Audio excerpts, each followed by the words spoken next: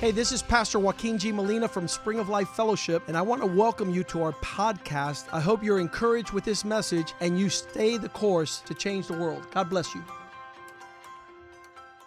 Father, thank you for this day that you have made. We will rejoice and be glad. Lord, you have set aside the day of the Lord, Sunday, a day of rest, a day to seek and contemplate your face. We thank you for those who have come to the house of God, not to play religion, not to participate in some ecclesiastical order or ceremony. We pray, Father God, that your presence today, already, your songs, the worship, the testimonies, that we would be encouraged to know that you are strong on behalf of your people. We give you thanks, Lord, for the word of God that is a lamp unto our feet so that we not stumble and go astray and go off and over a cliff. We pray that there would be oil in our lamps, that there would be a presence of intimacy with you, Lord. We're here to hear your voice. We're here to worship you. We're here to give you your worth. More than any other thing in the world, Lord, we want to receive your communication and walk in your ways and inherit your promises and all that is in the life of Christ. Remove anything that is a hindrance. Remove all impediments. Remove all things that distract us from being able to listen to your word this morning. And we pray that your word would be steadfast in our hearts as a good seed planted in good ground that will give forth good fruit, Lord. Allow us to prosper as our soul prospers, Lord. Allow your purposes to be fulfilled through our lives, through every man, woman, and child in this place, that we would be a blessing to all the families of the earth, Lord, because we have chosen that which honors you. We pray that your word not return void, but that it would fulfill the purpose for which you send it. For this we pray in Jesus' name. Amen and amen. The table of the Lord is sitting down to receive what God serves. And last night, as the young university crowd was gathered, they're called Living Stones. And I can tell you they are living. They are really serious about God. From time to time, the one who leads that meeting is my oldest boy, Nicholas. And he wasn't able to lead last night because he has some law school assignments. And so he had a busy schedule. But he asked his younger brother, Brandon, to bring the word of the Lord. And Brandon last night preached and really, they are very, I don't know how to describe them, but they're a very lively bunch. And I was blessed to see the word that Brandon would bring to the youth because it's contrary to what a lot of young people are thinking nowadays. And pretty much what he was sharing last night is this concept of I need God in my life. A lot of people look at you and they ask you the question, why do you go to church? Or why do you read the Bible? Or why do you pray? And the basic premise, and I've never been able to say it like this. I've never been able to say it the way he said it last night, which is the simple declaration of, the principle in the Word of God is God shows up to the measure of your need. And if you're not making yourself needy, then that'll be the absence of God's measure in your life. So when he was sharing last night, he used Judges chapter 7, and he talked about Gideon, and he said that Gideon had an army of 33,000. And God told him, you better diminish the strength of the men who are numbered in your ranks.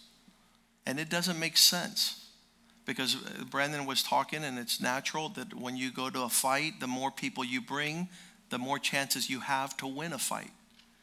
But in God's economy, he told Gideon, tell the men to go home. Tell the men that are too busy to go home. Tell the men that are scared to go home. Tell the men that are married to go home. Tell the men that are scared to go home. In Judges chapter 7, verse 2, God answers the reason why the Lord said to Gideon, you have too many men, and I cannot deliver Midian into their hands, or Israel would boast against me, saying, I did this in my own strength. I was saved. I was able to win. I was victorious. I was strong because of the inventory of the men that were fighting on my behalf. So God says, bring them down. And you say, well, how far did he bring them down? He told a good 32,700 men to stay at home. And only 300 men would go to battle. And you're like, that's crazy. Why would you not take all 33,000? And God says why?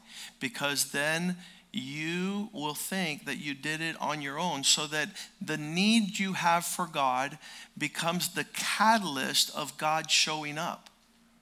And when you're doing things on your own strength, then God is not going to fight your battles. He's just going to sit back and watch you do your thing. So I know that I've had experiences in my life where people have said, Joaquin, you use God as a crutch. I go, no, I don't. I use him as a stretcher. I use him as a flatbed tow truck. He's not helping me out a little bit because I'm limping. I am thrown on the gurney of the stretcher, becoming not handicapped, but totally disabled. And then when I do that, when I make myself, and Brandon, I'm going to take his words too, because I don't want to diminish what he says. When I make myself weak, he is strong. And so the Jewish people knew this a little bit, and they had this concept very clear in their eyes. I didn't see it with clarity until I hear this word last night. That God shows up to the degree that you need him, therefore you do not need God if he will simply not show up. The more you make yourself vulnerable for God, the more God shows up to command strength, help, and victory. 1 Kings chapter 18, we have this example in the life of Elijah. In the life of Elijah, we see that he's up against a strong battle, and there's 450 prophets of Baal, and they're trying to figure out who's going to show up to fight. We can start in verse 17. It says, when Ahab saw Elijah, Ahab said to him, are you the one who's bringing disaster on Israel? You troubler of Israel? Have I not brought disaster on, verse 18, he says, I have not brought disaster on Israel, but you and your father's household have abandoned the commandments of the Lord, and you have followed Baals. Now send therefore word and gather to me all of Israel at Mount Carmel, together with the 450 prophets of Baal and the 400 prophets of Asherah, the queen of those who sit at Jezebel's table. Those that are doing things contrary to God. Have them all come out, and there's going to be a battle. And what strikes incredible about this competition, where Elijah invites the 450 prophets, they begin to call upon their God to bring down fire upon the altar. And so they begin to cry out, and I have here verse 28, they took a bull that was given to them and prepared it and called on the name of Baal. They cried aloud, they cut themselves as was customs. They made all manner of blood covenants come out. Verse 29, as they're calling upon their gods, and when midday was post, they prophesied until the time of the offering of the evening, but there was no voice, and no one answered, and no one paid attention. So even as we're trying to cry out for help in those things which are not God, there's no answer. But then Elijah comes along in verse 30, and he says, watch what's going to happen now. come near. So all the people came near, and he repaired the altar of the Lord that was broken down. Verse 31. He did this phenomenal thing when he took 12 stones and he surrounded the altar. And the next verse says, verse 32, with stones he built the altar in the name of the Lord and made the trench around the altar large enough to hold 2 seahs of seed. Verse 33, and he put the wood in order and cut the bull in pieces and laid it on the wood and said, fill this sacrifice with 4 water pots with water and pour it on the burnt offering sacrifice and on the wood. We all know that to start a fire, you need dry wood. You need it to be impeccable for it to spark and burn the sacrifice. Verse 34, not only did he pour 4 water pots, he says, do it a second time. So now you have 8 water pots. And then he says, do it a third time. Now you have 12 water pots. And they did it a third time. They poured water that was so much so on the wood and on the area of the sacrifice. Verse 35, that when the water ran all around the altar, it filled the trench that surrounded the altar with water. This means it's impossible for there to be a spark. It's impossible for there to be fire.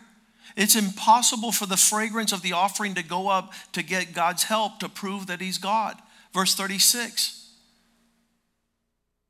And it came to pass at that time of the offering in the evening that Elijah the prophet came near and said, Lord, God of Abraham, God of Isaac, God of Israel, let it be known this day that you are God in Israel, and that I'm your servant, and that I have done all these things at your word. Now, 2 things are going to happen here. Either God's going to show up, or there is no God. And this is just like any other religion. Verse 37, after he had prayed, hear me, O Lord, hear me, that this people may know that you are the Lord God, and that you have turned their hearts back to you. Why does God move in our lives? So that we can come back to him. Why is it that many times we're going through different things in our lives? Is so that we get to the place where we admit we need God. And those are the best times of our lives. For Brandon, he says it's every time he takes a biochemistry exam. He knows he needs God. He says that he looks around the room and everybody taking the test there, that he sees drinking at the fraternities and partying. Right before that test, everybody's like, everybody's asking God for help in the moment of our trials. Verse 38, turn our hearts back to you. Then the fire of the Lord fell and consumed the burnt sacrifice. It burned the wood, the stones, the dust, and it licked up the water that was in the trenches. Now, I don't know of any other message that I could bring here that's worth us sitting and listening to, is to bringing us all to the place where we confess our need for God. Not for little things, not for the easy things, not for the things that we could handle. But it seems to be that we're raised in homes, and I see this, where we make, and this is really serious what I'm going to say now, we make ourselves so self-sufficient that we don't need God. I had 2 young men this month who grew up here from the time they were babies. Must have been 8 and 9 years old. And now they're 25. Ooh. And they said, you know something? I don't need you anymore, Pastor. I don't need you no more. I outgrew my need for a pastor. And I was like, man, that's very strange, because I'm 52. Last week I turned 52. And I can tell you, I need my pastor. I need Pastor Richie. I need men of God in my life. I need the counsel of the Lord. I need the witness of God. I need help. I don't make myself less in need of help the older I get and the more prosperous I am. I remember when I was in my first year of law school, I was going through craziness. And I was like, God, please don't leave me. I need you, and I can't make it without you. And I was like, Lord, if it's not with you, I can't do it. But then the second year law school, I went like, yeah, here I go. And I was like, I don't need God no more. I'm in second year law school. And I heard God says, hey, you're not going to need me this year? And I was like, wait a second. No. God, you take second year too. You take second year too, because when I could rely upon God, he'll show up strong. And I could never get to the place where I can take a break in these affairs. And we see here in that moment where Elijah is confronted with a huge task, what he does is he makes himself more vulnerable before God. Like let's make sure that there's no doubt that I'm going to throw a little match in there, that there's going to be a little fire, there's going to be a spark. I'm going to do something that I produce.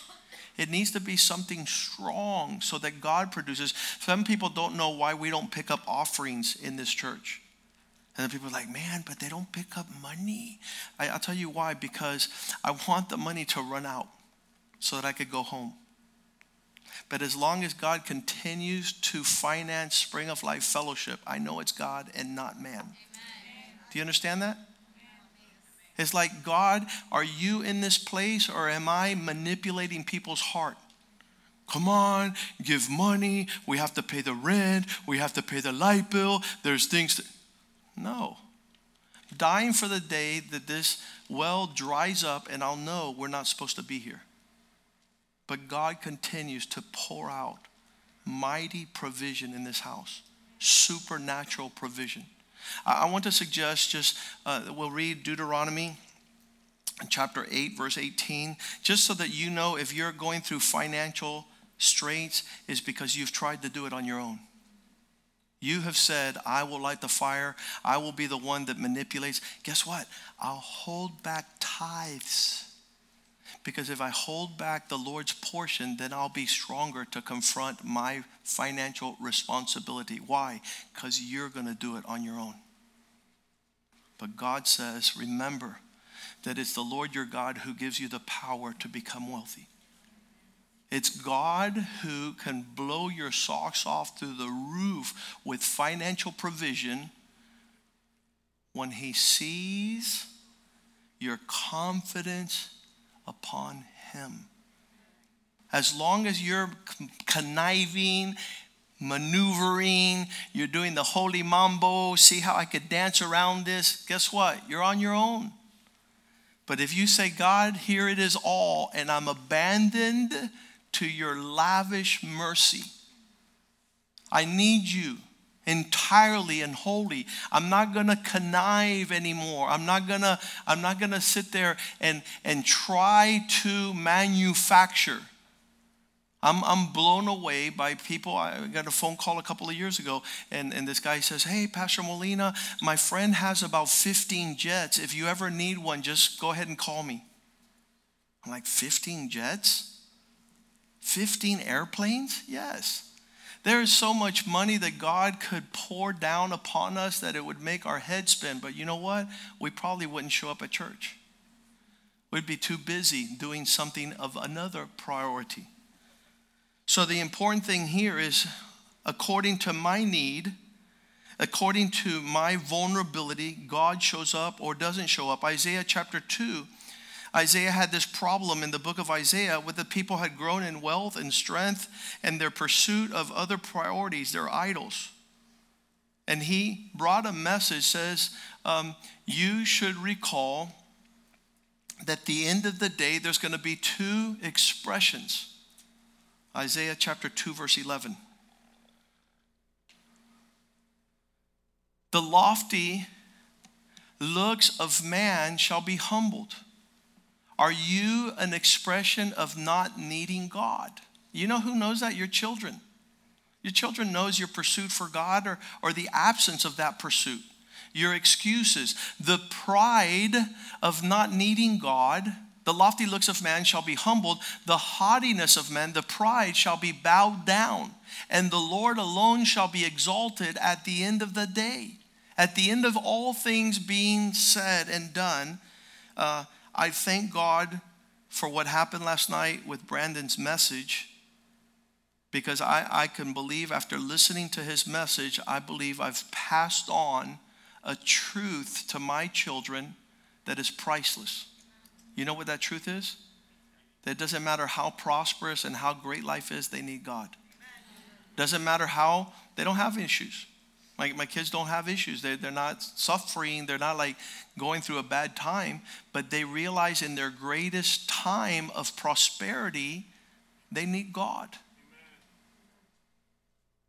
They need a relationship with the Lord. And the more they make their need known, the more God shows up on their behalf. How strong, how wealthy, and how much expression of your own existence is there that you conclude at the end of the day, I have need of nothing. I don't need my uncle no more. I don't need my family no more. I don't need my church anymore. This guy wrote me for my birthday. He wrote these words: Pastor, thank you for the time in which you were my leader. I'm like, you nasty little boy. Brandon says it's like the children back in Sunday school that he's teaching them how to play basketball. He's teaching them how to move tables and chairs. And this one little 3-year-old girl says, Pastor, let me help you. And so she grabs the end of a table, but he makes her think that she's helping, but he's carrying the heavy load. And so sometimes God is carrying the heavy load, and we think just because we're helping him, we can get out of the way, God, here I come. I don't need the pastor no more. I don't need the church no more. I don't need family no more. I've become, what's it called? The Americans had this thing, too big for your britches. Isn't that crazy? It's, this message is no good unless you own it to yourself. I know you want to give it to somebody. You want to be generous. This is a great message for my husband or for my wife. No. This is for you, my friend. This is for you, because God is saying that he wants to show up in your life crazy, silly. And as long as you're saying, I'm doing great. And Brandon was saying last night, some kids get out of high school, they get accepted into college and says, you know something? I don't need God no more. I don't need to go to church. I thank God for that message 1,000%. So much so I brought it here today for you in another sort, and it just confirms. This Psalm 100 verse 3 is one of my favorite songs because I use it often to say it is God who made us and not we ourselves. Sometimes we forget this, but this is a powerful. Know that the Lord, he is God. It is he who made us and not we ourselves. Have you ever heard of the term self-made man? Do you know that the biggest lie on the face of the planet? That we couldn't even take a breath if God did not give us the next breath. And he says like this, let everything that breathes praise the Lord. Because in 1 second he could take your breath and you'll be walking around with an oxygen tank asking for your next breath. It's really powerful to know these things and to implement them in our lives before God has to put them in front of our eyes. As we are children, we're led to believe that we can take responsibility, and we grow in the sense of not needing our parents no more, not needing our family, not needing the church. And the truth of the matter is God has provided all these things so that we would be perpetually dependent on someone other than yourself. I hope that you can praise God knowing that you did not make yourself, but that he made you. And Jesus leads by example when he says in John 5:19, he says, most assuredly, I say to you that the Son of Man can do nothing of himself. He's 30 years old. He's the Son of God upon the earth. He's the creator of all things. And yet his confession is, I need people in my life. I can do nothing of myself, only what I see my Father do. For whatever he does, the Son of God also does in the like manner. I follow his lead. I imitate. I love being in the presence of mature leaders. As I sit there and I just observe their lives, I'm garnering wisdom. As I sit there and participate in conversation, I'm enriching my life to how to treat my wife and my kids and my finances. It was going to Texas that I learned this concept of being generous. In a Cuban worldview, in a Latino worldview, you are a scavenger. You're walking around asking and begging for stuff. But the truth of the matter is that God is huge. John chapter 5 verse 30, the same chapter, Jesus says it again. He says, I can of myself do nothing. Have you ever gone around boasting that you can't do anything if it wasn't for God in your life? That you couldn't even confront another day?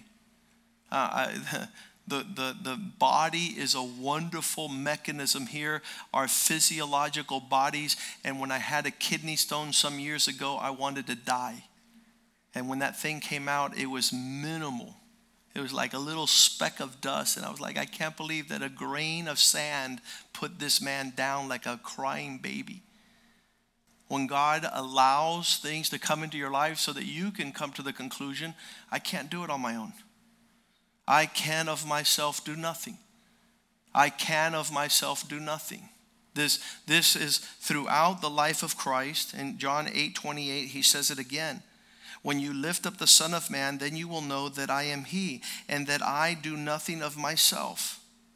I can of myself do nothing, but as my Father taught me, I speak these things. How many have a lot more to learn in life? How many want to sit there at the feet of Jesus and saying, Lord, teach me. Teach me. I'm vulnerable as all out. I need you to carry me. I need you to lead me to that place. And so for those of you who have seen 3 verses of Jesus saying he can do nothing of himself, you should come to the conclusion you could do nothing of yourself. But he has to remind us in John 15 verse 5. If you didn't get the message this morning, he tells you, I am the vine, you are the branches. If you abide in me and I in him, you will bear much fruit. Say it with me, for without me, you can do nothing. God wants us to be at levels, listen to me, of administration, to be ministers, to be stewards, to be able to expand that which is in our influence. God wants us to rise to levels that are just way beyond your imagination. That verse that we love so much, eyes have not seen, ears have not heard, nor has it come into the heart of man the things God prepared for those who love him. For those who are prepared to manage some craziness on God's behalf. But we're not going to get anywhere remotely close to that. And that one verse of I can do nothing without him, now I have to go to Philippians 4:13 to realize that with him, I can do all things.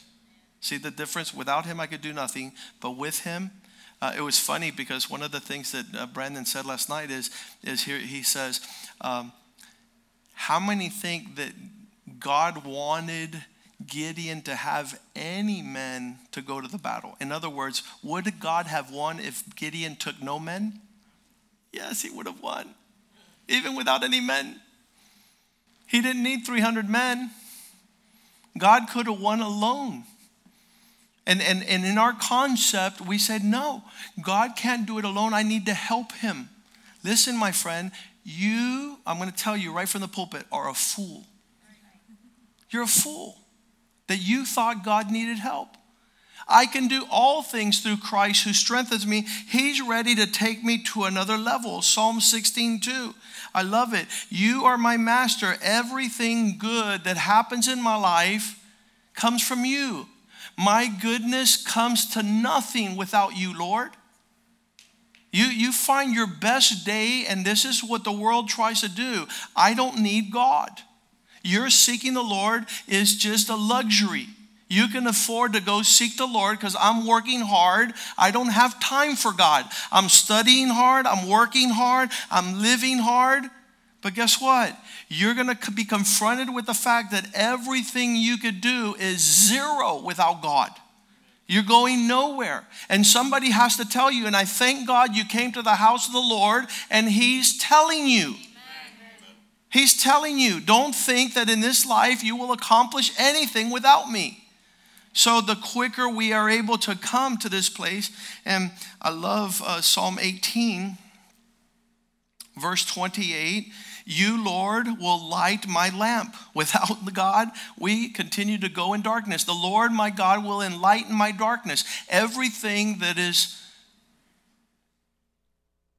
in a realm of the impossible becomes a possibility when my God strikes a lamp at it.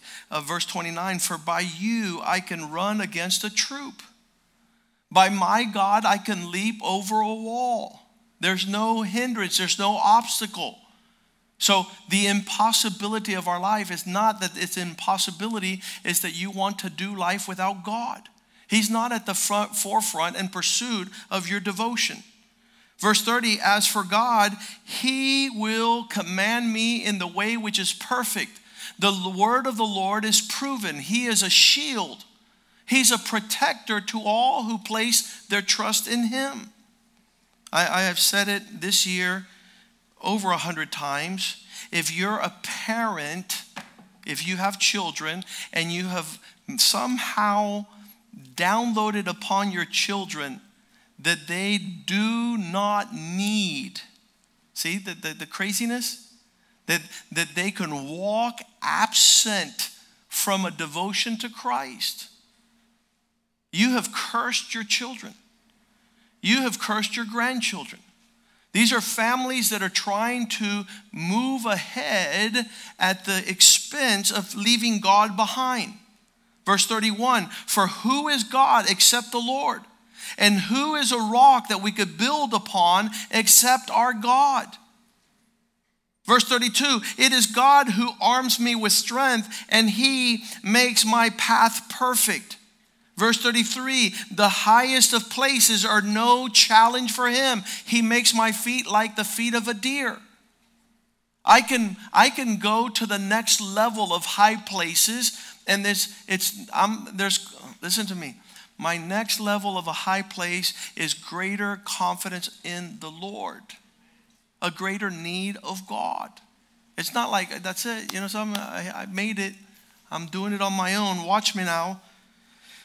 Excuse me. He says, verse 34, He teaches my hands how to fight the battles, so that my arms can bend a bow of bronze. You have given me a shield of salvation. Your right hand has held me up. Verse 35, your gentleness has made me great. Verse 36, you enlarge my path under me, so my feet do not fall.